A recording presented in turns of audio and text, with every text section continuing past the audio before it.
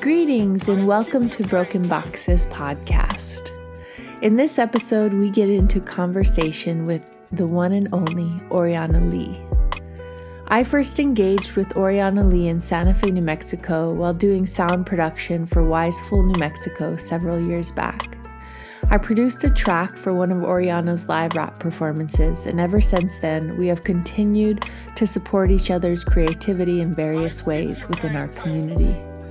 Oriana breaks down her love for hip-hop in this episode. Oriana speaks to what it is like to be a life coach. We talk about identity politics, and Oriana reminds us the most important thing that we can do in this life is to trust ourselves. Oriana Lee identifies as an interdisciplinary artist of African descent, currently living in Santa Fe, New Mexico. Shaped heavily by Black American culture, Lee's artistic lens is primarily rooted in hip-hop principles: peace, love, unity, and having fun. Artistic activism around human rights gently threads through Lee's creations, with traditional African culture often infused through patterns, symbols, and storytelling. Lee's contemporary art practice includes music, literature, performance, visual arts, recycled or upcycled art, installation art, and circus arts. Now, at the end of our conversation, we hear a track that Oriana recorded with her son for her recent solo art exhibition. The song is titled Success, and it's from the 1010 Freestyle EP that was released in 2021. I hope you enjoy our conversation as much as we enjoyed having it. Thank you so much for being here on Broken Boxes, Oriana. And I just want to kind of start by naming, you're the person who taught me how to walk on stilts. You're the person who told me it was okay to fall on my face and get back up and just be awkward in public. And so I just want to start by thanking you for supporting that part of my life. And with that, can you introduce yourself to my audience, who you are, what you're about, and what type of work you do in the world? Oh, I have to first start by just saying that's so humbling, and it's wonderful to hear that. Thanks for sharing that. And I just have so much love for you and just glad that we're doing this. So thanks for having me. I'm Oriana Lee. I am a human being of African descent. I feel like I'm indigenous to the planet in so many ways, and I walk in between worlds as well. And also, I am from this United States of America, born in Tennessee, Nashville. Raised in mostly, I guess I'd kind of say like disenfranchised types of neighborhoods and communities and people who have often been known as oppressed people. I got to grow up in Harrisburg, Pennsylvania for a period of time, which introduced me to hip hop. That's been my life. That's the core of what I do, and representing all of those principles of peace, love, unity, and having fun. I feel like it came to save us in terms of humanity. So I abide by those principles and walk with those tenets every day.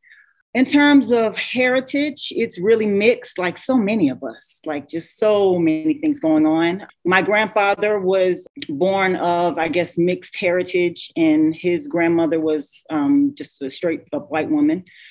And so it was interesting that they were actually free Black people. A lot of people don't know that there were free Black people, so to speak. I don't always use the term Black people, but there are places where it makes sense, and I'll explain probably more about that later. But so that was an interesting dynamic. But then the other side of my family was mixed Black indigenous, Black and Cherokee from North Carolina. And so my background in terms of what I've been exposed to in terms of ancestry has been really deep and tight in some areas, and really kind of convoluted and not so understood, and still figuring out so many of the other pieces that I haven't always known so well and haven't always been able to carry so well. So I think that generally kind of sums up how I would introduce myself. My pronouns, I'm open to any and all pronouns. I honestly prefer my name after going through many different variations of myself. I've come to learn that I was named perfectly, and I love my name so much, and I find that that fits in place of any pronoun. But if pronoun is necessary, I really feel like all of the ones that we use in this particular culture suit me and my expansiveness. So I'm offended by none of them, and I receive them all. And you say hip hop is the core of all you do. And what are the doings of Oriana? What are Doings. Wow, so much doing. So in terms of those principles of peace, love, unity, and having fun, I think that I would say community is something I'm really driven by and attracted to, always have been. I've always been strong in community. Even since a young child, I was kept by community. I grew up in one of those communities where everybody watched out for everybody. And dare you do anything you have no business, you might get a whooping from somebody else's mama and then go home and get one from your own too. That's how much community was showing up. So I've always embraced community in that way. I've spent time, I guess, because of like conscious hip hop in the 90s being something that I was strongly rooted in, started being an activist and becoming involved in lots of different forms of activism. I think in my later years of life, it's kind of more centered around women and really just human rights in general. You know, I find that so much of what we're fighting for in these kind of broken, fractured ways, which we have to, because we each have to own these different pieces. Everybody can't do everything. But really, it all comes down to human rights, comes down to the ways in which we should be able to move about the earth just naturally because we are, and because we are love, and because love moves in a certain way and should not be bound from moving in the way that it moves naturally. And so the community part, I think, has launched this whole piece around now me being this mother of 5, which I never knew was going to happen, but all those community pieces prepared me for this community of my own. And so that's another big piece where hip hop is the core of so much, because it has just rooted me to them so finely in a way that's allowed me to give them these principles and to see how they will flourish in them. And I was able to homeschool them all, which has been really great. My oldest is 24, my youngest is 14. And so I've been homeschooling for, this would be my 21st year. And this is my last year. So it's really great. Yeah, my 14-year-old is graduating in December. And so that's really exciting. And so what that's allowed is more time for me to do more art, which is another form of hip hop. Well, it is hip hop, you know, at the core as well, but it's different types of art. So I've been making more music. I'm a rapper, MC. I've been doing that since I was like 10 years old. I've been doing more visual art. I hadn't really done visual art since I was a little kid. Honestly, people told me early, like, you know, you don't really have it. You're not really cut out for this. Like, you know, so-and-so over here is the artist. Clearly, that's not your lane. So I was like, okay, fine. I'll back up. Like, you know, I got this vocal thing down, so I'll just run with that. But interestingly enough, because I wanted to start to do graffiti, and that's one of the only elements I don't really touch at all, I started with a mural arts cohort group with Alas de Agua in Santa Fe. And by just starting to re-engage just pieces of visual artistry, something just unplugged in that whatever I had been told and had blocked myself, you know, through. And now I'm doing more visual art than anything. So, you know, it's one thing for it to come out, but now it is starting to come out in more of that hip hop style, which is exactly what I was wanting to happen in the very beginning. So some of the things I do hip hop. So how did you unplug from that conditioning of like you're not an artist in that way? Like, what are some tips and tricks for people to like reevaluate like what we've been taught and learned, and how to find ourselves again through art? Great question. Yes. First of all, the leader and founder of Alas de Agua is a wonderful mentor and a wonderful encourager, a chief nudger, we call him, Israel. And so I give him so much credit because he was so patient with me and so nurturing and loving in a way that that's what I really needed. And that's what I think a lot of people need. You know, as a life coach, I know that that's what people need in many areas of life. I just hadn't had the opportunity to apply it to myself in visual arts. And basically, it's a gentleness. It's a patience. It's a lack of comparison. That was one of my big plug pieces. That's where I was told that I didn't fit in comparison to someone else. So I always compared myself to others. So I wouldn't attempt certain things because I thought so-and-so does it this way and I can't do that. So I'm not going to try it.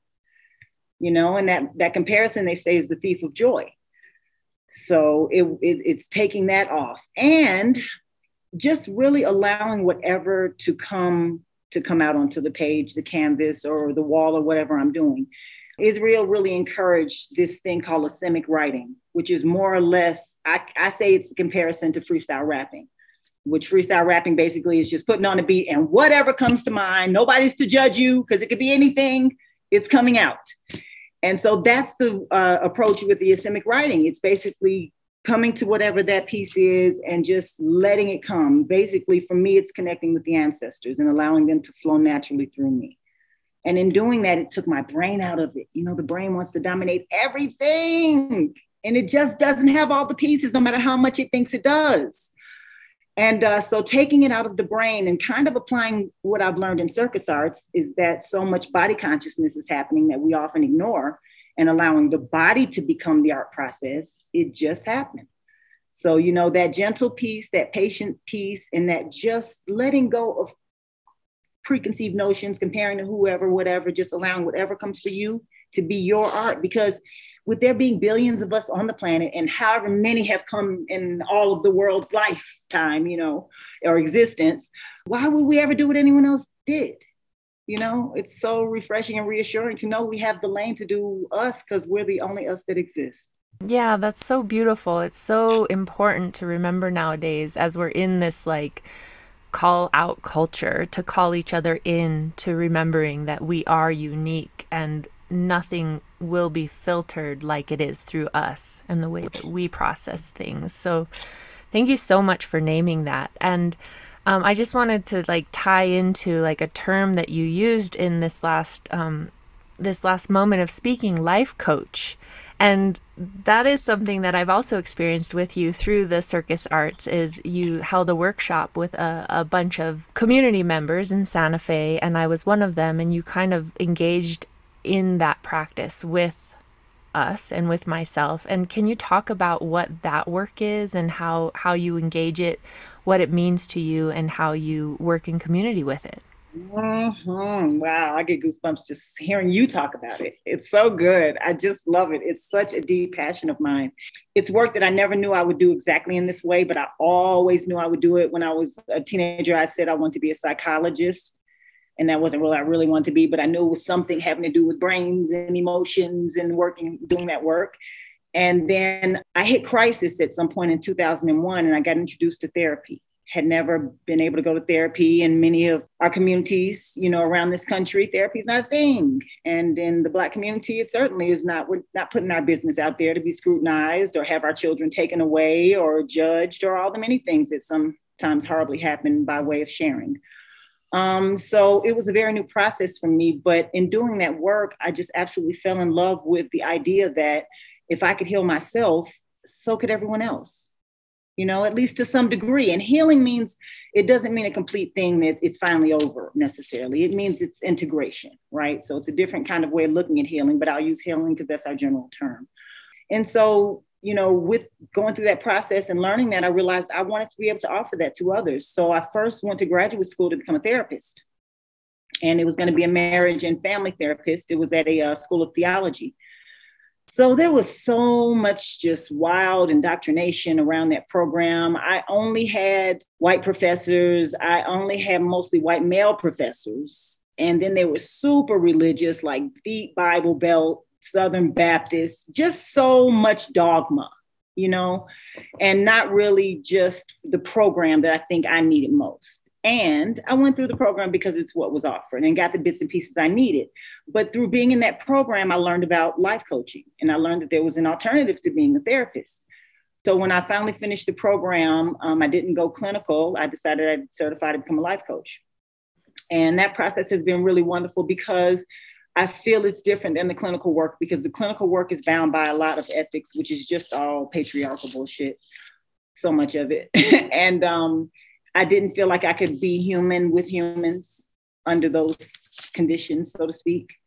With being a life coach, I feel like I can step as full human to full human and have that full connection with all of the pieces and not all of those fragmented boundaries that are treating these different things. And as a life coach, I'm not really dealing much in the past, while people need work on some of those past things, and there are people who do that work. My purpose is to help each individual be the very best individual they can be right now going forward, you know? And so the goal is always, how can we help you center you? And that's a little bit different than therapy work, because again, in therapy, you're taking on so many other perspectives, considering so many other people's ideas, thoughts, opinions, you know, hurts, so many other things. And just that centralizing work, I just find it's so important for the human to know that it's accessible. That love for self, it's accessible. That knowledge of self, it's accessible. That intuition, that trusting self, all of these things that we want to feel whole, it's accessible. But sometimes we have to do the work to get to that place because we come into this existence where everybody knows everything. So everybody tells us all what to do and gives us all these opinions and raises us in ways they think we should be raised, and often don't pick up on cues of who we really are. And those things get ignored or muddled or all kinds of things.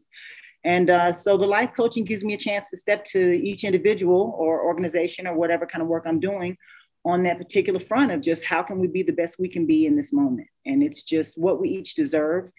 It's what we each already are, honestly. We each are our best in every moment. We can only be who we are and what we are. And there's something about knowing that and being able to walk in that I think is really helpful for us. It helps us be more gentle, going back to that word. That's my kind of word of the year. Just being gentle with ourselves. It's like we don't come with a manual, right? And though we're all looking for strict instructions, kind of going back to that art thing again. There are no strict instructions, people. We want that because we've been taught, we've been programmed, especially those of us who have come up in this technological universe. My whole generation has been technology. I've been on a computer since I was 5 years old in school.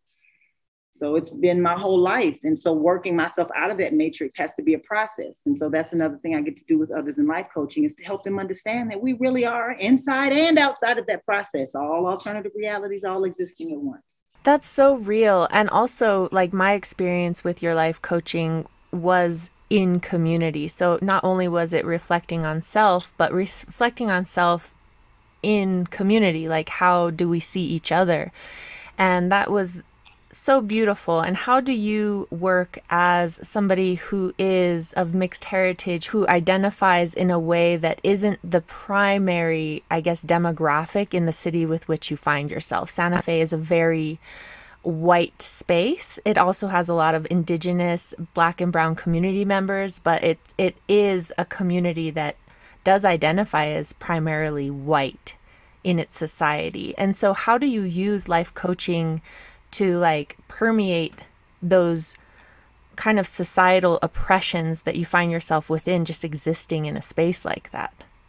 Wow. I know, sorry, it's a little deep, but so good. No, it's a lot deep. Thank you. I'm gonna first say it's for me first, and so I use it for me first. I definitely find myself, myself. That's appropriate. Shoot, that wasn't a slip.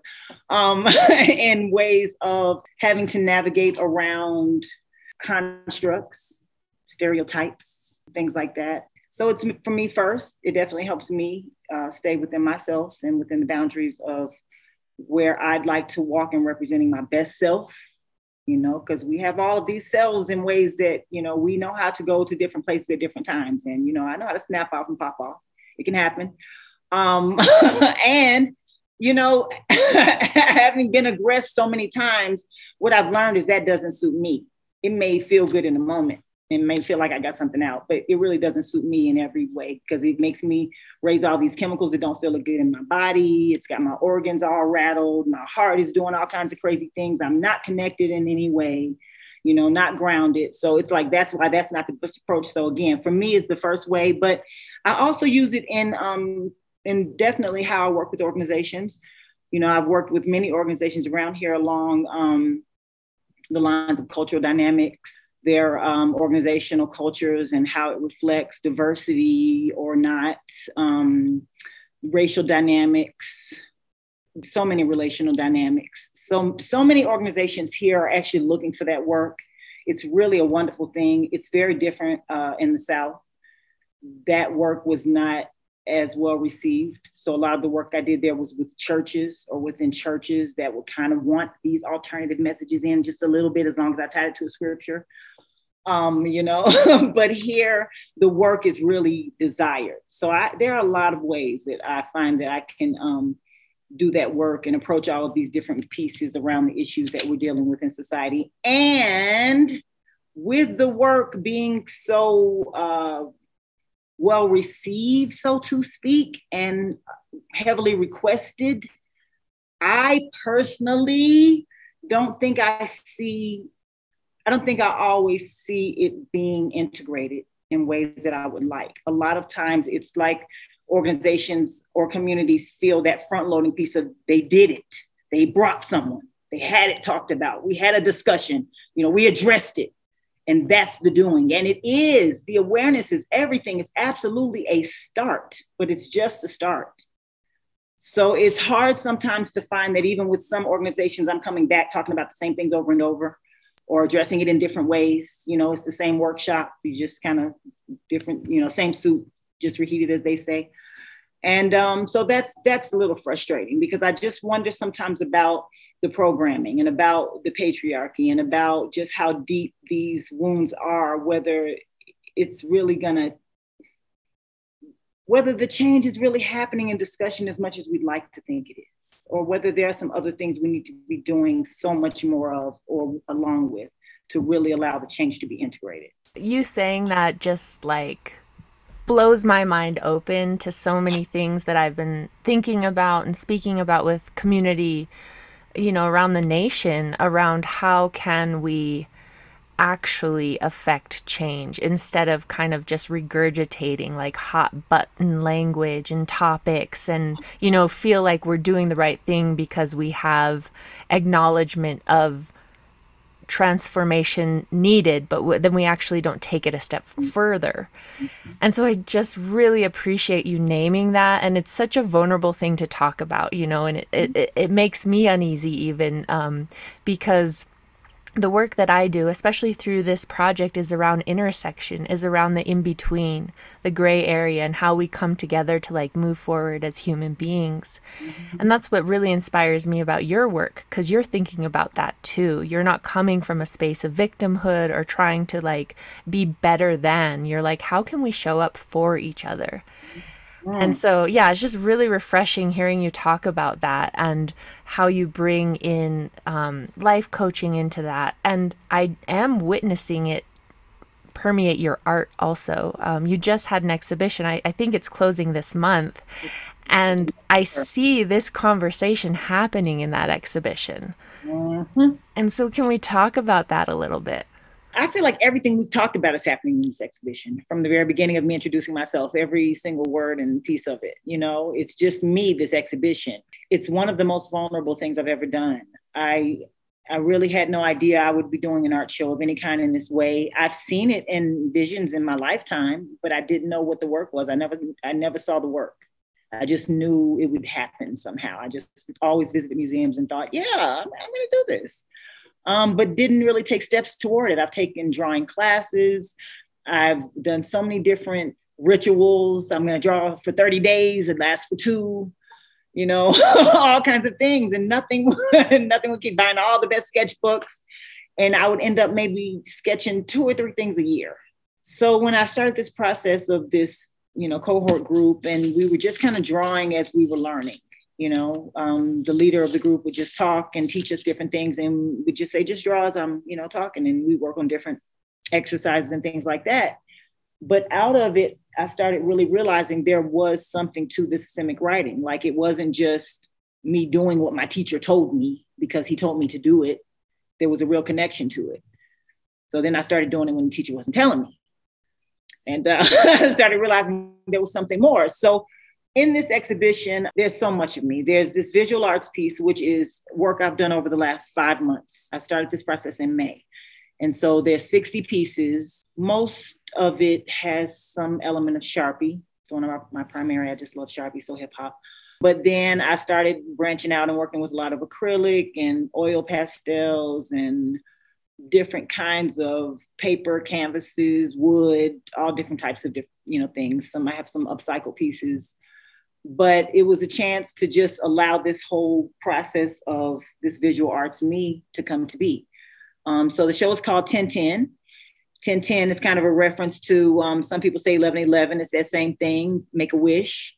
And it's also a direct reference to make a wish, you're in the dream of this matrix, the binary code, the zeros and ones. That is what I'm kind of reflecting, is just being all in that and finding this beautiful piece somehow that's broken away from that, that's completely connected to my ancestors, completely a wish and a dream kind of piece. And that's what's being expressed visually. Then I had the wonderful opportunity to record a freestyle EP with my son. Wow, just an amazing process. So he started rapping, I don't know, maybe about 5 years ago or so. And, as somebody who's been rapping for a long time, I was not hard on my son. And I wasn't just like, jump on this track with me. I'm like, no, put in your work. Like, let me see what you got. And at some point, he'd be like, can we get, on track together? I'm like, I don't know. We don't like the same music. I don't just rap on anything. I don't just rap with anybody. I mean, I just don't. And at some point during COVID, he was like, Mom, let's just freestyle. Let's not even write. Let's just freestyle. And he was challenging me because I hadn't freestyled in many, many years. Certainly wasn't doing it really in front of anybody, maybe in the shower.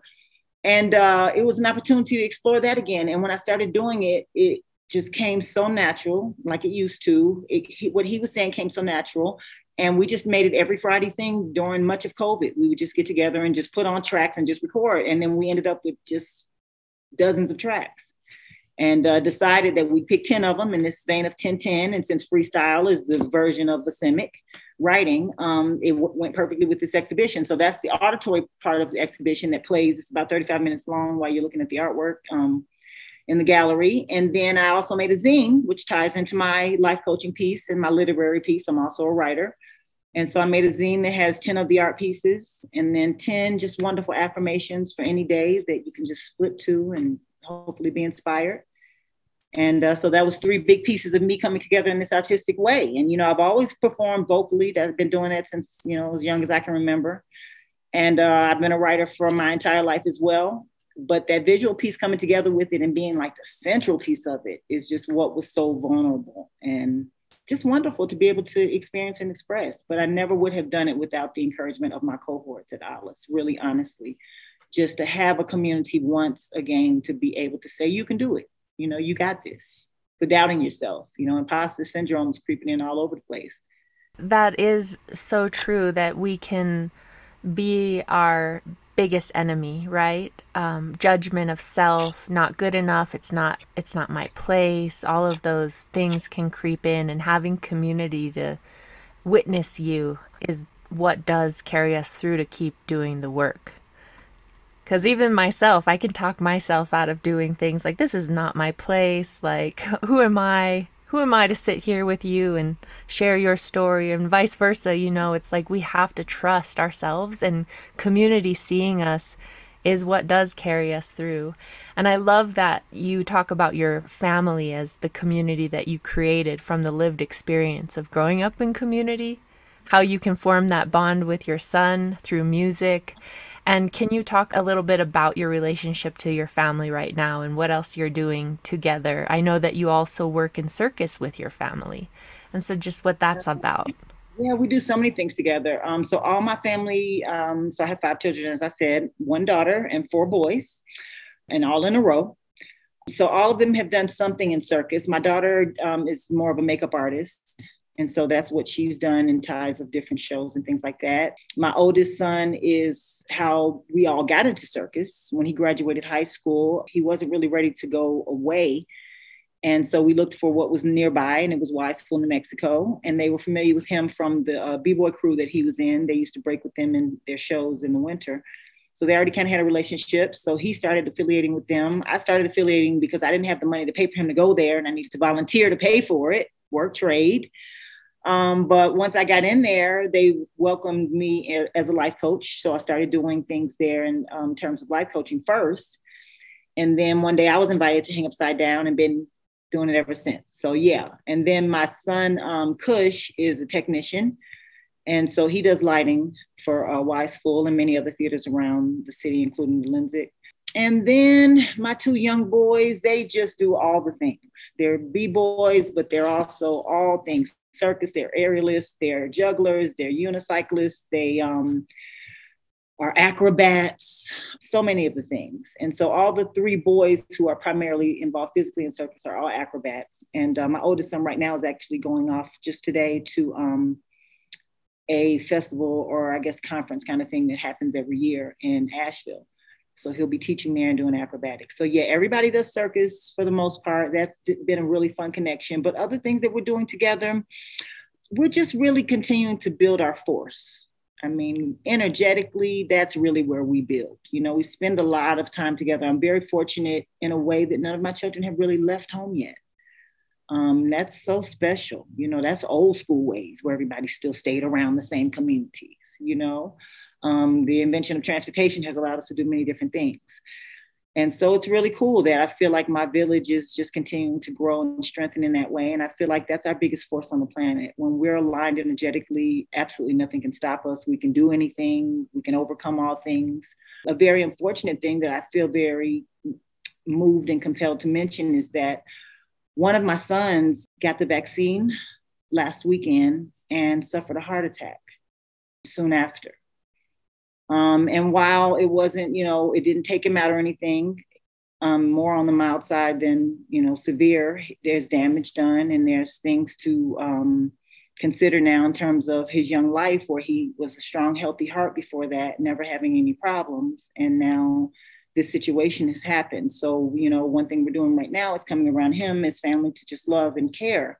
But I mention that because I think it's important on this subject, just of politically what's happening around this, you know, whether you agree with it or not, I think that's each individual's decision. I speak often to how pro-choice is more than just about abortion or not. It's about the human body and the human body in terms of each of our right to choose for each of our body, all things. And so with that said, I just find it important to just mention that it's important to know that each of us know what's good for our bodies. And when you feel something for your body, it's okay to trust it.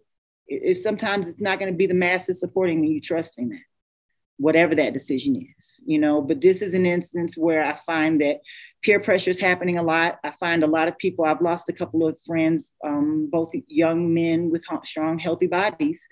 After they got the vaccine, you know, that was that. And so it's just important to understand that there are so many varied levels to this thing, and that just always going back to the intuitive piece, that's the human us. You know, we let the technology, the systems, the government, the forces, and all the things get in the way of that. And it's a thing. It's normal and natural, so to speak, because it's the, you know, way in which we're living. And we were who we were before we came here. We are who we are. We are tied to our ancestors. We're tied to this land. We have these ways and knowings that supersede any of this other technology stuff or anything that we can even see with our eyes. And it's just okay to trust in that. That's some heavy sharing. So thank you for being vulnerable in that way with your family and what you've had to go through. Can you offer any advice on like strengthening your moral compass that you could share out, like how to not give in to peer pressure, like in the political climate, but just in general around social politics? I think there are a lot of ways, but I think something very general really is having more ease around media, whether that's social networking, whether that's news, whether that's talk radio, whatever that is. I just think that there needs to be such a consciousness around the fact that most of us are off the deep end when it comes to that, and there is no balance. I think starting there would make a difference, because then we have more chance to be centered inside of our own heads, inside of our own bodies, right? We have a chance to hear ourselves. We can't hear ourselves if we're always having the outside chatter and the external talking. We never hear ourselves. So I would love to be able to start somewhere floofy and say, meditate, you know, breathe deeply, all of those things I teach. But you can't even get there if you can't get the stuff out of your ears and eyes that's even keeping you from yourself, you know? So that social networking piece, finding a balance in that, maybe putting a timer on it, you know, allowing it to adjust, or saying, I take the weekends off, or maybe setting holidays that you take off, or same thing with news, turning the TV off, not always allowing the news to, you know, govern the day in terms of what's happening in the world. Because the absolute fact of the matter is, all of the things that are happening in the world are happening in the world. We are one, we are all connected, and we each one are our own world. So going back to that self piece, if you're not centered in your own world, what are you doing? What are you doing having business in everybody else's business in the world? You know, it's just the truth. It's like a minister, which I've seen many times, who their house is running amok. Their kids are out, you know, called preachers' kids, doing all the kind of business they have no business doing. And they in the church preaching fire and brimstone, like they know what they're talking about. Get it right in your own house first. Get it right in your own self first. Then you have more clarity on even what perspective looks like to see others. But that coming from a cloudy internal perspective and then seeing through that cloudy lens, there's already a misfocus there. Then having all these external pieces tell you this, tell you that, it's just no chance in hearing your intuition, hearing yourself. So it just starts, I think, with just balance around technology is a great place to start generally. And I just feel you so hard right there. I feel you so much. Like there is a literal dis-ease in the way that we're navigating being in community with each other, especially as we've had to sequester and, social distance, so to speak, over the past 2 years, and finding what re-entry into society looks like, how we be in community with each other. And we have become more glued to our phones, to social media as a form of like gospel, like just to bring it back to what you were saying. And so I really appreciate you offering advice, and I would definitely take any more advice you have to give around how not to get involved in this call out culture where we do demonize each other so quickly without hearing the full story of like the complexity of each other's lived experience. Like, is there any tips you can offer? Wow, I don't know right off. I have to think on that one. That's really deep. Yeah. Because again, each experience is individual. It's so many areas. It's hard to give like a general anything. That's why I said technology, I could say immediate general, because it's something almost every one of us deals in some way or another. Anybody listening to this, it's clear. You deal in it in some kind of way. So, but it just so much comes down to the disconnect in each one. That's why my whole movement is human rights. It's seeing each other as humans. It's this piece that we carry because we deserve it, because we are, right? It's because we exist that we deserve love. It's because we exist that we should be seen. It's because we exist that we should be compassionate and caring for one another. These are baseline things. These are as baseline as eating, drinking water, sleeping, exercising, moving your body, all those kinds of things, bathing, things that are very basic and foundational that are helpful to us in our best way. So I'm just always trying to center things around seeing the human. How to do that though, because there are so many lenses, it's just hard to say without looking at, a bunch of different specific environments, cases, cultures. But generally, I think that's the problem. That's the dis-ease. I guess we could call it xenophobia if we gave it a word.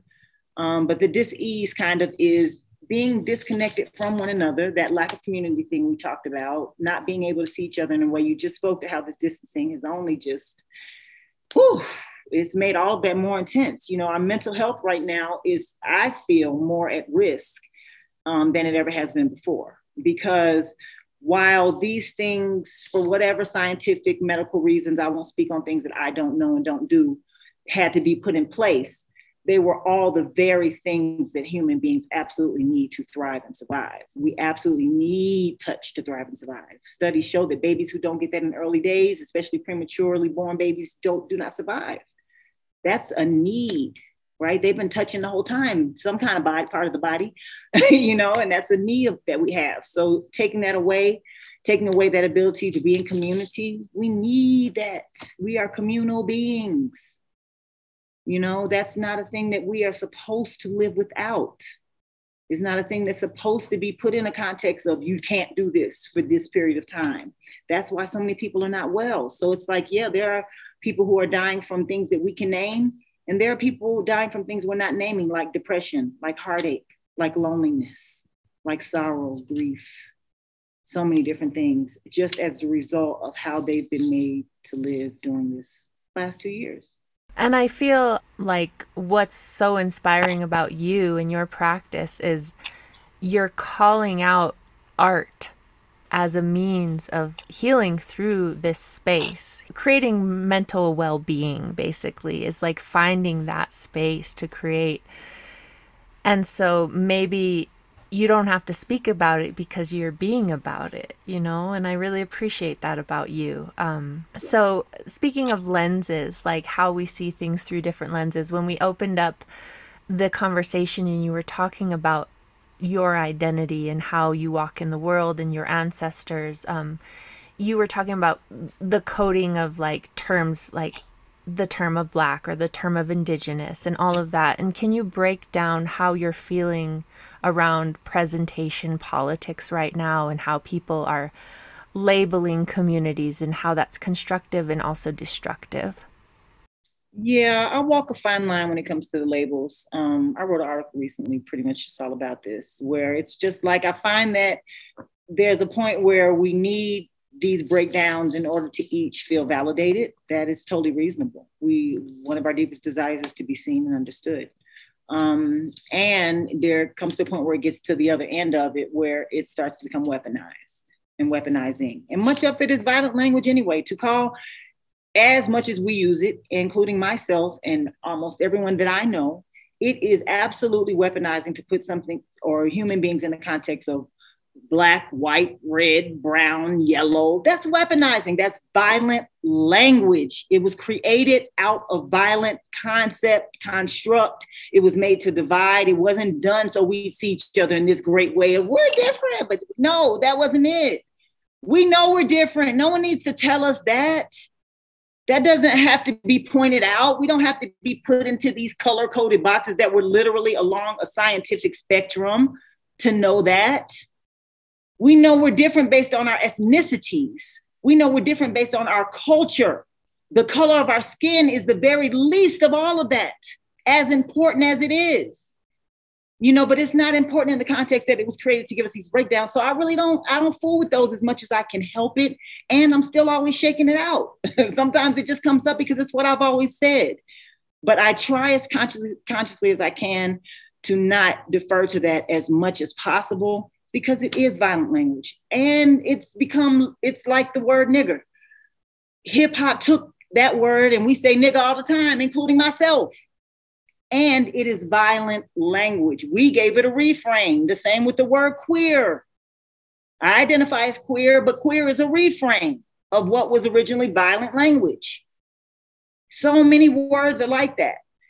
And so I think it's important, while we can't just go around policing everybody's language, no. Let people say what they want, mean what they mean, know what they are, attempting to communicate. And each one of us, especially those of us, specifically like you and I, who know we're breaking down the patriarchy on purpose in their faces, have to uphold all of the pieces of what we're saying that don't resonate.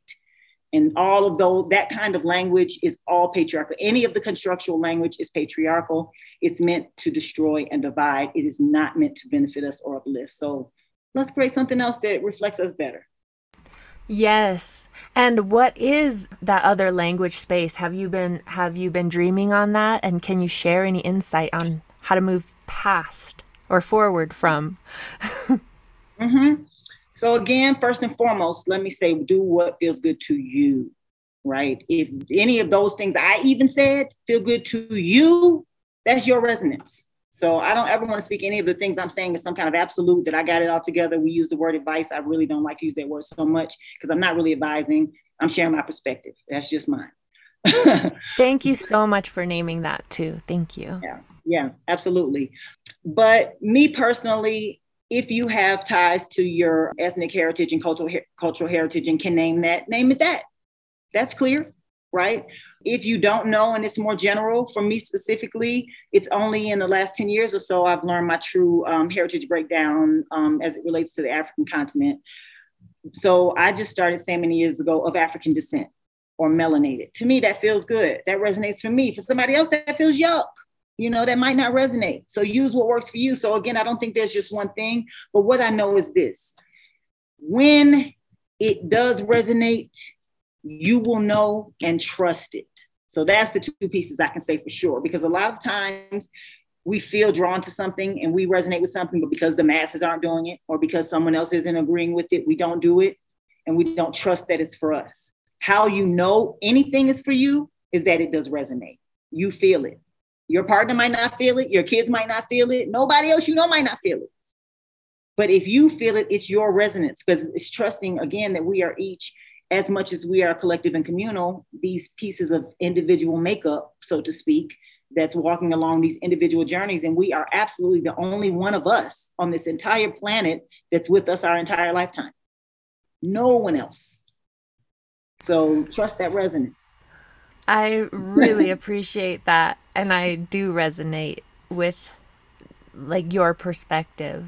And now I'm going to flip it on its head for a minute Let's go. because we're so far on this journey together. Yes. Yes. Um, Allyship and accomplishship, organizations who want to do right, practice DEI, diversity, equity, and inclusion. And then they have 100 word limit. You know, how do they talk about inclusivity within these box structures? How do they maintain protocol? I see organizations and institutions flailing, and I'm just like, this is the complicated place. We can name ourselves and understand ourselves, but these people are speaking on behalf of many of our communities. So where do we draw boundaries with them, and how do we support them not to be super like racist and sexist? It's you know what I'm talking about because we're here. We exist in Well, these in-between spaces. and okay, let me preface, and because politics exists, I run a nonprofit organization, so there's so much balance happening here, right? So what I'll say is this very clearly: my experience in running a nonprofit organization for the last 2 years, an organization that's very, very conscious, an organization that's very, it's beyond the DEI because we know we're beyond the DEI. And so this is the fabric of this organization's work, which is what called me to it. And it's an organization in the system.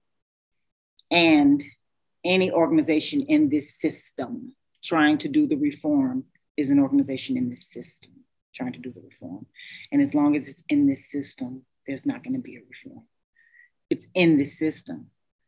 None of these systems can continue to exist if we want what we want to exist. They don't coexist. One has to cancel out the other. We're bringing love to cancel out the hate, right? We're bringing the matriarchy. I wouldn't say to cancel out the patriarchy, so to speak, in harshness, but to cancel out this version of the patriarchy so we can usher in the divine masculine, right? So we're looking to replace. We're not looking to reform. We're not looking to restructure. One of the reasons I feel this political system we're in is so failed is because they keep bringing us candidates who want to restructure. So it's like even some of the candidates who carry so many of the things I even carry, even like a Bernie Sanders, that's a reform. That's a restructuring. I'm for tearing that shit down. Oh, I don't know if I can curse. I didn't ask. It's fine, yes. Go off. That's just the truth. It's not saying it in a mean way when they say burn down Babylon. That's a real thing. Like this shit is in the ground. It's enrooted. It's embedded. It has to be dug up. We can't keep cutting the grass. It's going to keep coming back. You can't just keep trying to pull up the weeds and thinking we got it all. It's coming up over here, taking out this piece of the cancer. It's now taking over the whole body. It's just the way it's happening. So this system is so old and so deep. I'm not really about no reform. I'm not feeling reform. I'm about doing something altogether different. Now, another piece that I'm for, though, is standing for what I'm for as opposed to what I'm against. So I've spent much of my life as an activist fighting against. I now find my energy is better spent standing for, right? Because then I'm no longer giving energy to the powers that be. As long as I'm fighting against, I'm giving them the power. I'm giving them the attention. And that's someone's place. Not to speak to anyone doing that work. Much love and respect for all holding that place because there's someone to hold that. That's just not my walk at this time. And I think a lot of people who don't feel they're activists in that way could look at this direction and maybe this could be their walk too. We all have things we want to stand for. And it's so much easier to stand for than to stand against in the body. Wow. Yes. And I feel like there's an evolution too, as an organizer, as an activist, as like somebody like waking up to themselves, of how they're in relationship with community and how they can be most effective. Like I know there was a big part of my life where frontline work was where it was at. And now I am in that same place with you where it's like, there's people that can have the energy to hold that place, and I can move into standing for things and generating like new spaces like this where we can come together in new ways.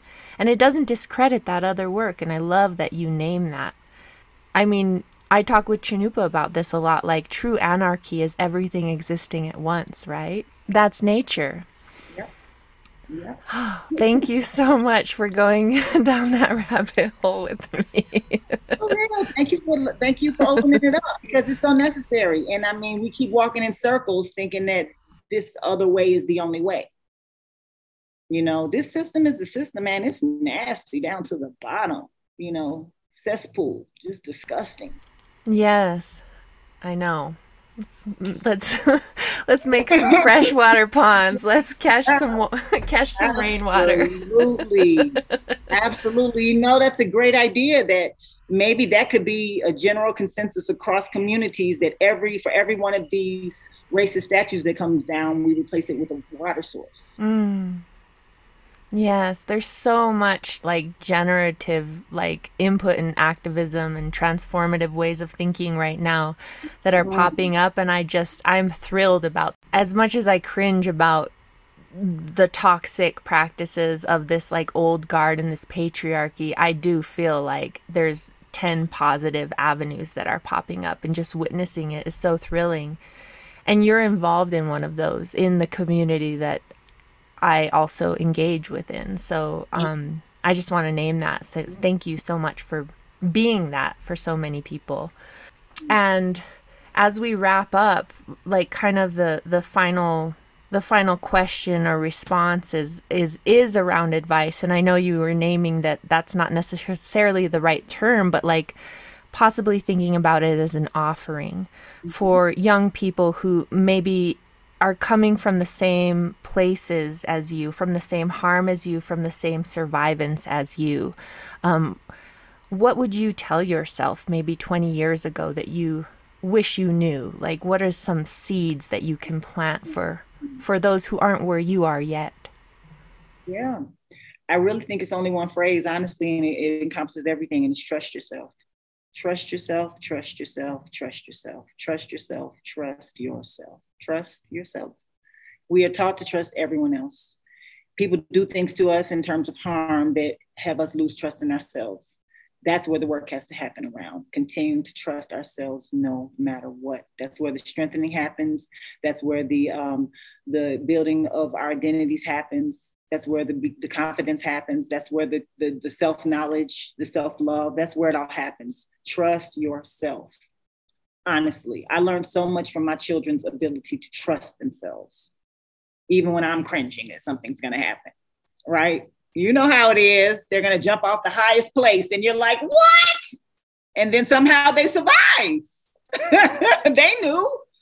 And it's kind of that analogy in everything, you know, jump off those high places. It doesn't have to be literal, but figuratively, and trust yourself. Trust yourself. Trust yourself to land where you need to land.